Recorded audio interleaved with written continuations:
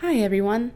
This week's episode is a crossover episode with Radical Reimagining, the podcast with Libby Smith, Devin Weisner, and Tiffany Tovey, in which they collectively reflect on how we can be more human in our evaluation work. Libby, Tiffany, and I chatted about what felt radical about the 2021 American Evaluation Association virtual conference. I love chatting with these beautiful humans, and this is just a taste of what was ultimately a 2-hour conversation we had to cut short because we all needed to go to dinner. I hope you enjoy our reflections on the conference, and we're very eager to hear what your reflections were. What did you find radical about the conference? With that, thank you as always for listening and enjoy.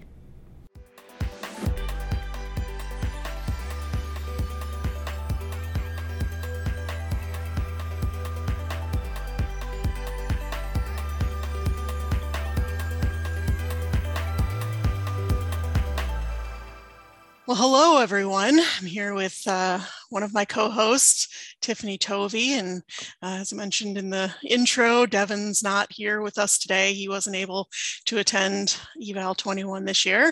But we are here with fellow podcast host, Dana Wanzer from Evaluland. Welcome, Dana.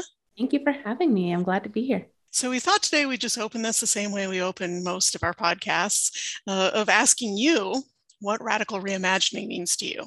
Yeah, we had a little conversation before we started because it was interesting. I brought up that to me, radical and reimagining, when I initially was thinking about this, they felt a little meaning the same thing, that radical meant something kind of beyond our imagination a little bit, something that was outside of the norm, something that was just not typically thought of or done or experienced. And so I was really interested in how you all described it for me, of thinking of radical as getting to the root of things. And it really illuminated to me that radical reimagining is more so reimagining things at a more systemic structural level, as opposed to thinking about reimagining at a very surface level. I think about that image that comes up, that meme, and hopefully people have seen the third comic image that comes up. You know what I'm talking about, of where it's the three people on boxes. And so equality is that the boxes are the same height. Equity is the boxes are of height for the person's height, right? So that they could see over the fence. Mm-hmm. But then justice is getting rid of that fence. And to me, radical reimagining is thinking about how can we get rid of those structural barriers so that equity becomes equality, and that we can all kind of live in this space in a way that we all feel that we belong and are supported. Yeah, I always like to think really, truly justice means that we don't all have to be at a baseball game. Right? I wouldn't mind that. That's justice. But yeah, no, I love that though, that, I don't think it was, we came to the name of this podcast maybe without even really thinking about what radical means, but it was through writing some of the early blog posts that, I kind of dug into the etymology of it and realized that, the etymology is about the root of things. And so, I think of it as, reimagining things in a way that gets us back to the root of things, like recognizing that it is in some ways a place that we have been in the past, but things have separated us from the root of things. And so, that reimagining though, but getting rid of the wall, right? Not making any of those interventions even necessary. We think about, when it comes to radical, what's really new. And it's interesting to think about the fact that none of this is new. Yeah. And yet we get to the root of things, and then we think and we plan and we organize, and we get past that root and we get further and further from it. And then we need to rethink how we can get back to that root. Mm-hmm. And I think that that's really important, that the sorts of topics that we talk about on this podcast aren't necessarily new. They're just kind of rethinking those things that we thought we had, we thought we understood, and we need to revisit in order to kind of bring it all forward and progress in an equitable fashion in our society. Yeah. Yeah, I mean, I've had the thought over, the course of having this podcast as well, is that we could have called it radical remembering. Ooh. Right? That would have been good too. We would have been fine with that. But, then we wouldn't have maybe had the little, quotation marks around the re or something. But, that really is about remembering our own humanity, remembering, our connection to the land, our connection to ourselves, our connection to each other. And that's a lot of what we've forgotten. And so, when we think about radical reimagination of our field, that's what we're getting back to. Right? Maybe in some new ways, it is about getting back to who we are. Well, I've been very interested in, I actually don't know what it comes from. I think it's Greek mythology, the Ouroboros of the snake or serpent, dragon, whatever it is, eating its own tail, symbolizing kind of a rebirth, growth of new life. With death comes life, with bad comes good, kind of the cyclical nature. And I've just been kind of really into that. I mean, I've actually been into it for most of my life, of thinking about the cyclical nature of who we are, but then beyond that, right? Who we are as a profession, who we are as a society, who we are as evaluators, and so on. Yeah. So we wanted to come to this, reflection around Eval 21 today, kind of around this question of this, during your time at conference, what did you see, hear, notice that felt radical to you? And so we each had some kind of independent reflection time, and, are bringing some items to the table here today. So I guess I'd like to start out with, this is something I actually tweeted out about in real time, but it was the land acknowledgement in the opening plenary. And we've had land acknowledgements at conferences for a number of years now. I don't know exactly what year it started, but it's become a standard feature of that opening plenary. But something about this one felt different. And Andrea Lisa Belzer was the person who was invited to do that land acknowledgement. And there was one line in there that really stood out to me, and that was, decolonization is a deeply spiritual and personal journey for everyone. And that felt radical to me in a couple of ways, both in that, acknowledging the spiritual nature of the work, but also in terms of we don't often think of it as personal work. We're decolonizing academia, we're decolonizing evaluation, we're decolonizing, data analysis, whatever it is. But the decolonization work that we need to do is actually in ourselves, right? And I know that word decolonization is, maybe in some ways losing its meaning.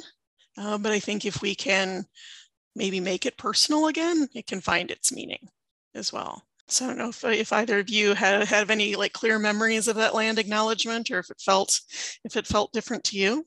I don't have clear memories of the land acknowledgement, but the plenary speaker afterwards, Frank Waln, I believe, yeah. Yeah. I really appreciated his plenary session of his experience growing up and how those experiences have transgressed to other areas of his life and how he thinks about things. I was really deeply moved by his overall presentation and his thoughtfulness, and I ended up following and reading he had, maybe we can put these in the show notes, but he had a wonderful op-ed that he wrote and a PBS special where he and other people had performed music, and his was lovely. I really liked his. So hopefully other people took a moment to explore what else he had to offer. Yeah, and I think what I'll just say there real quickly before I let you speak on this, Tiffany, is I think what you just said about Frank's presentation was that it was also deeply personal, right? And that I don't think is something we've seen as much from the plenary stage. And so thinking about this person making things a personal journey, he was sharing really deeply personal information from the stage. Yeah, I totally am speaking right into your point, Libby, already. But I was so refreshed to see the airspace that Frank got, just to tell the story. Yeah. And to tell it in a way that you can really see exactly what has happened in our history, and how that has affected Indigenous people. And I hadn't even thought about it until we were just reflecting on it, but that was really big for me when we had that opening plenary that didn't feel disjointed. It felt way more like we've got this music, we've got this culture, and we've also got this really rich story behind why we brought Frank in the first place. There have been plenty of opening plenaries in the past where it was like, you're nodding to these things, you're nodding to these cultures, but you haven't given the airtime and the airspace to actually really delve into why we're doing this in the first place. Well, it does remind me, though, of Dominica McBride's plenary session. I believe this was 2018, maybe 2017. That one also felt very deeply personal, of her story, her sharing her story, and the Become, her organization Become, right? So I think it's not that it hasn't been there, but I do see it happening a lot more, that we're sharing our individual stories. That explicit recognition. Yeah, thank you for bringing it back to Dominica, because that's where we've been. Our journey over the last 3 months has been with Dominica and the folks from Become. So thanks for tying that all together, Dana. I was not being explicit about it, but those were also very good episodes. Yeah. Tiffany, do you have something you found from conference that felt radical to you?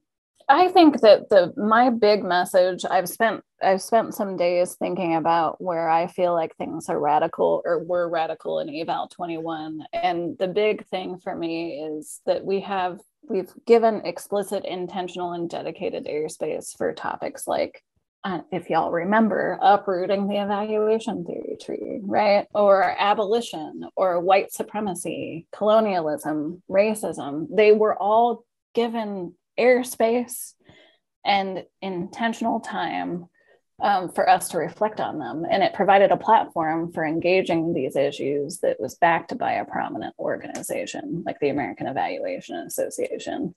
So it's that ability to actually be loud about these topics and hear the voices of those who perhaps haven't had that airspace in the past, which we talked about before this session.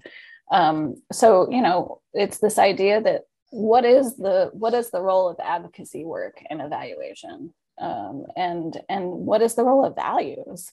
And how do our personal values and the program or policy or whatever it is we're evaluating, how do those values and our values enmesh? And how can we think through our values and how those values and morals are at play in those projects, programs, and policies that we evaluate? So that airtime for me was really the big thing that was radical about Eval 21. And that they were elevated to the level of a plenary, right? Not just in one of the small sessions in the hotel or something, that they were elevated to the plenary and also its own session. It was not a part of a larger session. It wasn't somebody invited by the plenary speaker to say something extra or sing something extra. Like, they were brought on explicitly to share that message explicitly. And I very much deeply appreciated that. Yeah, I'm sitting here now imagining in my head like how we would do a content analysis of all past conferences and like really looking. So I'm wondering, obviously having the session on the plenary stage, focusing on abolition, abolishing whiteness, is a huge step, something that felt deeply different than past years. But I do wonder, like, what sessions have been out there in past years that were just sort of like buried in the 800s and some sessions that happen every year? That, like, was that just something that I missed in the noise of conference? And so, in this conversation, I've been thinking a lot about like the progression of the change that I see in what happens at conference. But yeah, this has just made me reflect on like, what wasn't I noticing? Because conference in the past is so big that was I just missing it? And was I not ready to hear it? Yeah, because I was going to say, I think for me, it was a shift in my personal identity as an evaluator that has led me to actively seek and want to attend those sessions. Versus who I was an evaluator 5 years ago was very different of what sessions I was what I was seeking for, what I was knowledgeable about. Like my knowledge experience has shifted and changed a lot. And now I'm very much interested in those. And because I was looking briefly, because this was something that came up for me as well, like, wow, we're having so many more rich conversations about this and reflections about this. But then I go back to the program and I didn't dive too deep, and the search is only at the title level, really.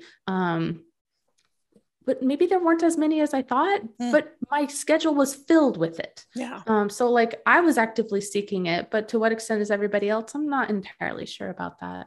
So yeah, a lot of it is about the choices we individually make, and like how we do have a lot of control over our own individual conference experience in that way. And, you know, how you walk away feeling from a conference really does depend on how you fill each hour, right? Yeah. Dana, do you have an item you'd like to share with us? One thing that just came to mind is with the pandemic, there's been a lot of discussion about the purpose of conferences in and of themselves. Like, why do we go to them? What are they for? What should we get out of them? How much should we pay for them? How should they be conducted? And I mean, I don't have answers, obviously, but just thinking about like, why am I there, and what does a virtual conference provide us that an in-person can't? And thinking about how we can shift towards including this in the future, because, you know, there's a variety of reasons why a virtual is better. As much as I miss seeing people in person, there's a variety of reasons why it's better. Like, I'm mostly there for the professional development, right? And so I didn't have very much networking. So it was really about just learning and engaging with the content that people were providing.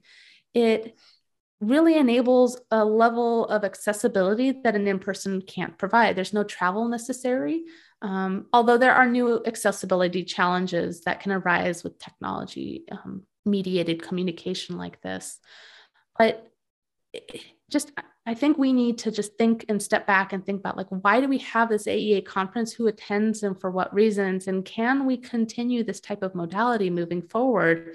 Because we had so many more international folks represented at this conference that at least I noticed. But I can imagine why, right? They no longer have to travel overseas, work about visas or anything like that. It's much easier for them to attend this type of conference. And if we're thinking about, and if we value, which I have a personal value of transparency and openness and sharing the knowledge type thing, like if we value that type of thing, then having a closed conference like an in-person one leads to, like, do we value that? Is that what we want to do? Is that the only way we want to move forward as a collective association coming together and convening? Yeah. Yeah, I have lots of feelings about the accessibility issues around in-person conference. And I'm going to say it's something that I didn't think about even a little bit until the 2019 conference in Minneapolis. And it was a conversation I had with someone. And that was I think they all share this, but Minneapolis was like particularly spread out, just like very long distances between places where sessions were held. And I know Minneapolis isn't unique in that way. I remember when we were in Denver in 2014, we were in two different buildings, right? So like they all share this a little bit. And I had never considered the accessibility challenges that those distances present for people, like just getting from one space to another. And like, so then what is people's experience of the conference? You know, like I just said, we have these, like, we think we have a lot of choice in our conference experience based on just the sessions we choose. But I can get from one end of the building down all the way down to the other in 15 minutes. That's not a problem for me. But there are lots of other factors that influence people's ability to experience conference in person that I think we don't consider at all. And like the level of stimulation that a conference gives. Like, yes. Remember the 2019, I believe it was, they had that kind of quiet space. Yes. That one also had a space dedicated for people of color to have their own space where, you know, they could be without white folks present and in a very white centric, white dominated conference. Right. Yeah. So like, those are two things that weren't here at the online conference. What would that look like for an online conference? Right. What kind, like, we have a lot more breaks for the online conference, but also my break is 15 minutes of get up from the computer as opposed to run to the next session because I am able-bodied and able to run. Probably should have run between the sessions this year. Yeah. I mean, my footwear has changed, right? From running shoes to my slippers and pajamas on the bottom. Yeah. It's interesting to think about like the benefits of the virtual conference as compared to the benefits of the in-person conference. And I think the three of us are all, we're very interested in getting back together again and having that actual in-person networking space. But there have been such good benefits to doing this virtual conference. I mean, Dana has highlighted a few of them, some of the bigger ones. There's also just the ability to see what people's perspectives are, like in real time as we're listening to a session. Like I really so enjoyed just being able to see the diversity of perspectives in the chat box as you know, these plenaries were happening about abolition, about white supremacy, about how do we re-envision what it means to have evaluation theory in our profession. And you can see that people are engaged and how people are engaged. And I would really just love to see that component of the conference kind of live on even once we are in some semblance of in-person. Well, that makes a little nod to another item that I wanted to bring forward, was that there was a session, it was day 2, and we'll put some of the titles and names of these sessions in the chat. So because I know we didn't specifically say the name and title of Vidya and Aisha's session, but we'll link to all that in the show notes, so it's there. But there was a session, it was right after the plenary with Aisha and Vidya. It was called Evaluators Unite, Resisting Othering, Statecraft, and Carceral Logic. And obviously that feels radical just in and of itself, but there was a thing they did that felt particularly radical to me, was that at the end of their session, they invited people to another hour later in the day that they had set up of their own accord, right? So just kind of said, this is what we're doing. But it was for a space for people to come together and reflect on what they've learned, right? So you were noticing some of that in the chat and how that's actually happening in real time during some of these sessions.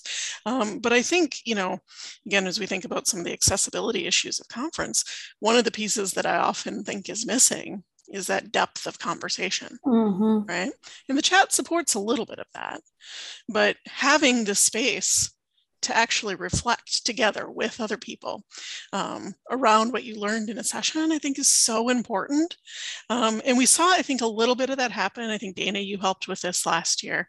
Like you brought some people together who had attended conference, maybe rewatched some sessions together and spent some time in conversation around it, you know, just small groups of people.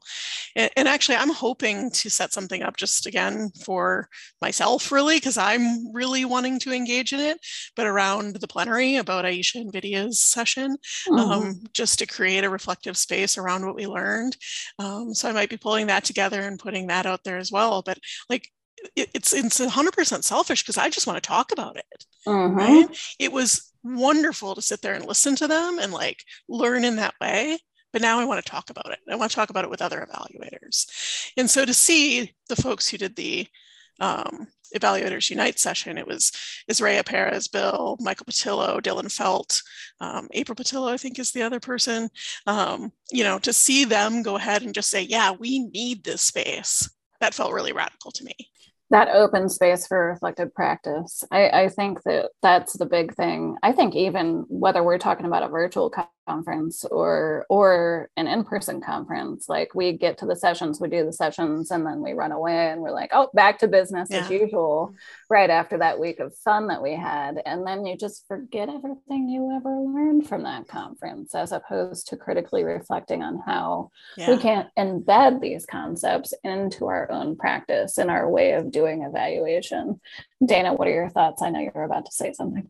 There were little pockets of that, right? And I think even before the conference, technically our conference platform had the like option to like take notes and have conversations. We never used it. And I don't blame folks for that one bit. We also had Twitter as a back channel that there were some very, very rich conversations on Twitter about the conference for that kind of reflection on what was going on. So I think it was there, and we can continue that practice. But I think at this conference as well, there were some more AEA sponsored ones with these coffee chats that happened every day. And I'll just highlight the one that I did, and Tiffany, you were there on Friday.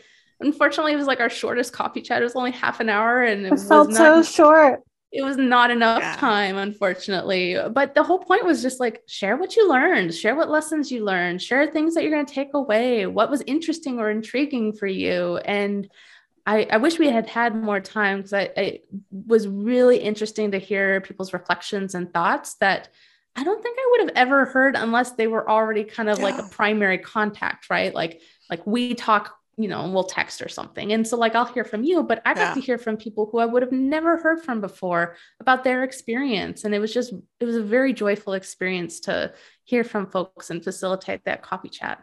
Those coffee chats, Dana, I was there, I was paying attention, but I was also like, can we have like an hour and a half? And one of the things that I even told to the AEA survey was like, can we do breakout sessions? Can we actually make it small enough that people feel like they can share their thoughts in a when you've got like 80 people in one coffee chat, it's really hard to manage perspectives. But if you could get the volunteer base, I'm happy to volunteer, Dana, in case you're curious. If you can get the volunteer space to actually hold space for people, I think that's really that would be really rich for getting people's perspectives on how things are going. We've definitely put the plug in for figuring out ways to maintain kind of that coffee break space in the in-person, and see how we can help that translate. Because I think Dana brings up that point of like hearing from people that you may never hear from otherwise. Because even when I do network, at the in-person conference, I'm still largely networking with people I already know. Like I'm spending some time with them. I'm getting time and space to actually talk with them. But I might only meet a handful of new people each year at conference. So yeah, I'm actually reimagining in real time here as you all are talking about like, this depth that we need and like, having breakout rooms and such. And imagine like a day of conference where there's a plenary in the morning that everybody, that's the only thing happening. You go to the plenary, and then the whole rest of the day is just like breakout rooms and caucus space for everybody to discuss what they learned. That would be lovely. And maybe there'd be people like, hosting in each of those rooms that like kind of like focus on certain pieces of it. Cause you heard 90 minutes worth of content. So you could kind of break it out into its parts. Oh, you really want to hear more, learn more, talk about this thing, go to this room, and then just like the whole day is on that one topic.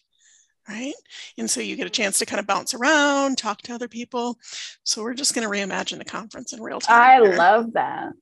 Well, and like, do we need to have one big annual conference every year, or could we have more smaller, intimate conferences? Like I think about a conference I went to, one of my earliest conferences I went to. It was very small. It was a very niche conference of the topic, and food was involved, and so or like included, and so you would sit at a round table of like 10, 12 people and you'd chat around a meal that was provided around. And sometimes there'd be a plenary right beforehand. So you're just kind of engaging and reflecting as part of the built-in conference. And if we had more narrow conference topics that like really everybody's there for that primary person, because like evaluation is a very broad field, right? A multitude of voices and experiences and approaches that you can kind of get lost in it, versus if we narrowed things down and had a multitude of smaller conferences, I feel like that would just be a ripe environment for really rich discussion. Yeah. So what do you guys, given that we're already reimagining what conference can look like moving forward, what would you guys hope for in eval 2022? I mean, what would further our radical space in the eval 22 conference next year? What do you think? It's a great question, Tiffany. I mean, I want to see a plurality of modalities. I don't want us to shift fully back to an in-person only conference.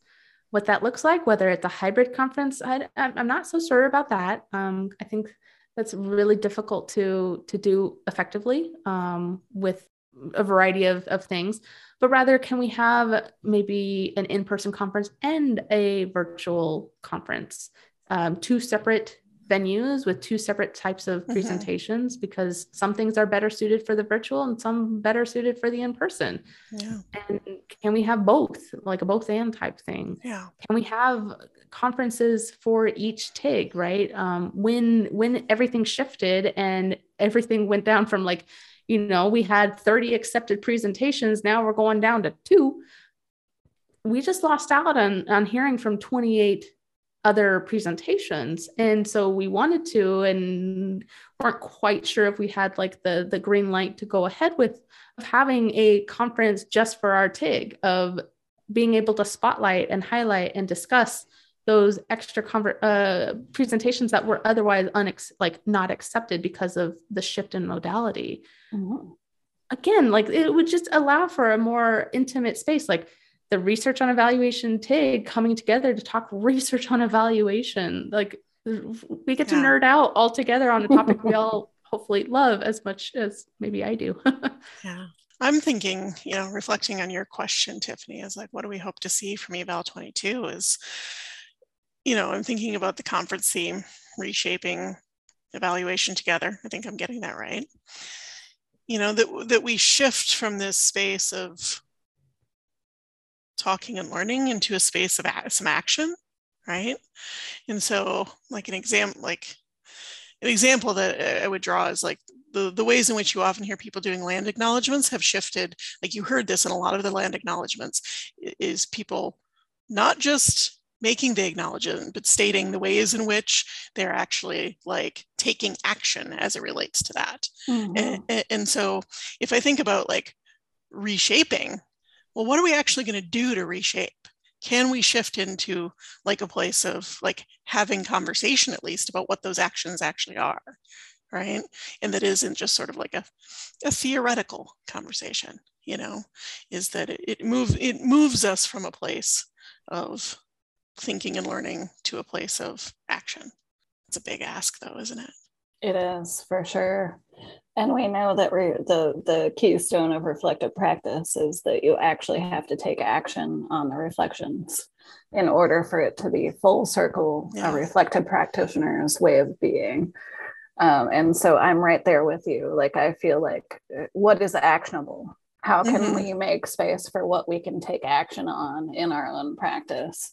And in addition to that, I think that the big thing that I think it's hard with a virtual space in particular to do this, but I think that engaging in conflict from a healthy space of people aren't going to all come at a topic from the same perspective. And that's the richness of the human condition, right? Is like, we don't all have the same way of seeing things, and to really take the space and make the space for real dialogue, sitting in those conflicting perspectives and learning something from each other that we can take with us is something that I would really hope for Eval 22 too. Yeah, I think maybe this is a nice note to kind of wrap up on, is that, kind of what you were saying there, Tiffany, is that like, we acknowledge each other's humanity, and we see that in each other. Not just in, I think we often talk about seeing that in our participants, the people who are the subjects of our research, but we don't talk about it in ourselves and seeing it in each other a whole lot. And so, I think we saw some of that in this year's conference, the invitation during the plenary to move into our bodies during the Vidya Shankar invited us into that, kind of moment of centering, to like remind us that even here sitting in front of the computer screen, we have bodies and we should remember that. And, there was other places that I noticed it too. And I think that's very deeply tied to what Dana was saying about that accessibility, is that like, acknowledging our very human needs, in the conference space. Like I could also go on about like how hard it is to get lunch at conference, right? We all need lunch. Dinner we've got solved, but lunch is really hard, and so like we have these really very basic human needs of like, obviously lunch, but also belonging and connection and feeling seen and heard. And I see some of those changes happening, but at the same time, like I think we need to keep inviting more of it. Mm-hmm. Okay, another session who's also Vidya Shankar and Aisha Rios, but with Giovanni Dazzo, on Friday, the Meeting the Moment or Abolishing It, Transformative Justice and Abolitionism for Practicing Evaluator Activists. Unfortunately, I had to leave early because I had to prepare for that coffee break that we just talked about, but how they used how they shared a story and then reflected on the story from a very human-based approach, not reflecting on like literally focusing on the body. Right. Yeah. We're not focusing on the outcomes. We're focusing on the body and the emotions and the vibe and all the, what was the acronym? Do you remember? VIMBA is the acronym, and I don't know that I'm going to remember. I know the V is vibes. I don't know that I'm going to remember all of them. I don't think I can remember them either, but it just felt very real, right? Versus very, and in the body in the heart, as opposed to in the mind. And it's something that I always have to just get out of. Like I live in my mind way too much. And, the thinking about bringing somatic practices, bringing the body to our work and stuff like that. Like I'm still like, this is still very new to me, but I think in making us like bringing more of our humanity to our work is like so critical. And we lost it. But the pandemic has just really demonstrating that everybody brings their humanness to their work, regardless of whether they acknowledge it or not. Mm-hmm. And if we start acknowledging it, we can start, being better humans. Yeah, that's the goal. That's what this podcast is all about too. So thank you for putting a bow on that for us, Dana. You really showed up for us here today, Radical Reimagining, tying us back to our past episodes, reminding us why we're here. So thank you. Thank you for joining us for this reflection today. And, maybe we'll make this an annual tradition. And we'll see you all at Eval 22. Mm-hmm. Mm-hmm. Oh, I hope so. Let's have a live podcast recording. Oh my gosh. Plenary session. All right. Maybe not plenary, but I've heard other podcasts they've recorded at conferences. And do we make it an actual session? Are we submitting? Are we submitting this? Let's do it. To be continued. I hope you've enjoyed this episode. Please visit the podcast website at evaluland.fireside.fm, where you can subscribe to get notified of new episodes and contact us with your questions, comments, or suggestions. Thank you so much for listening. Until next time, this has been Evaluland.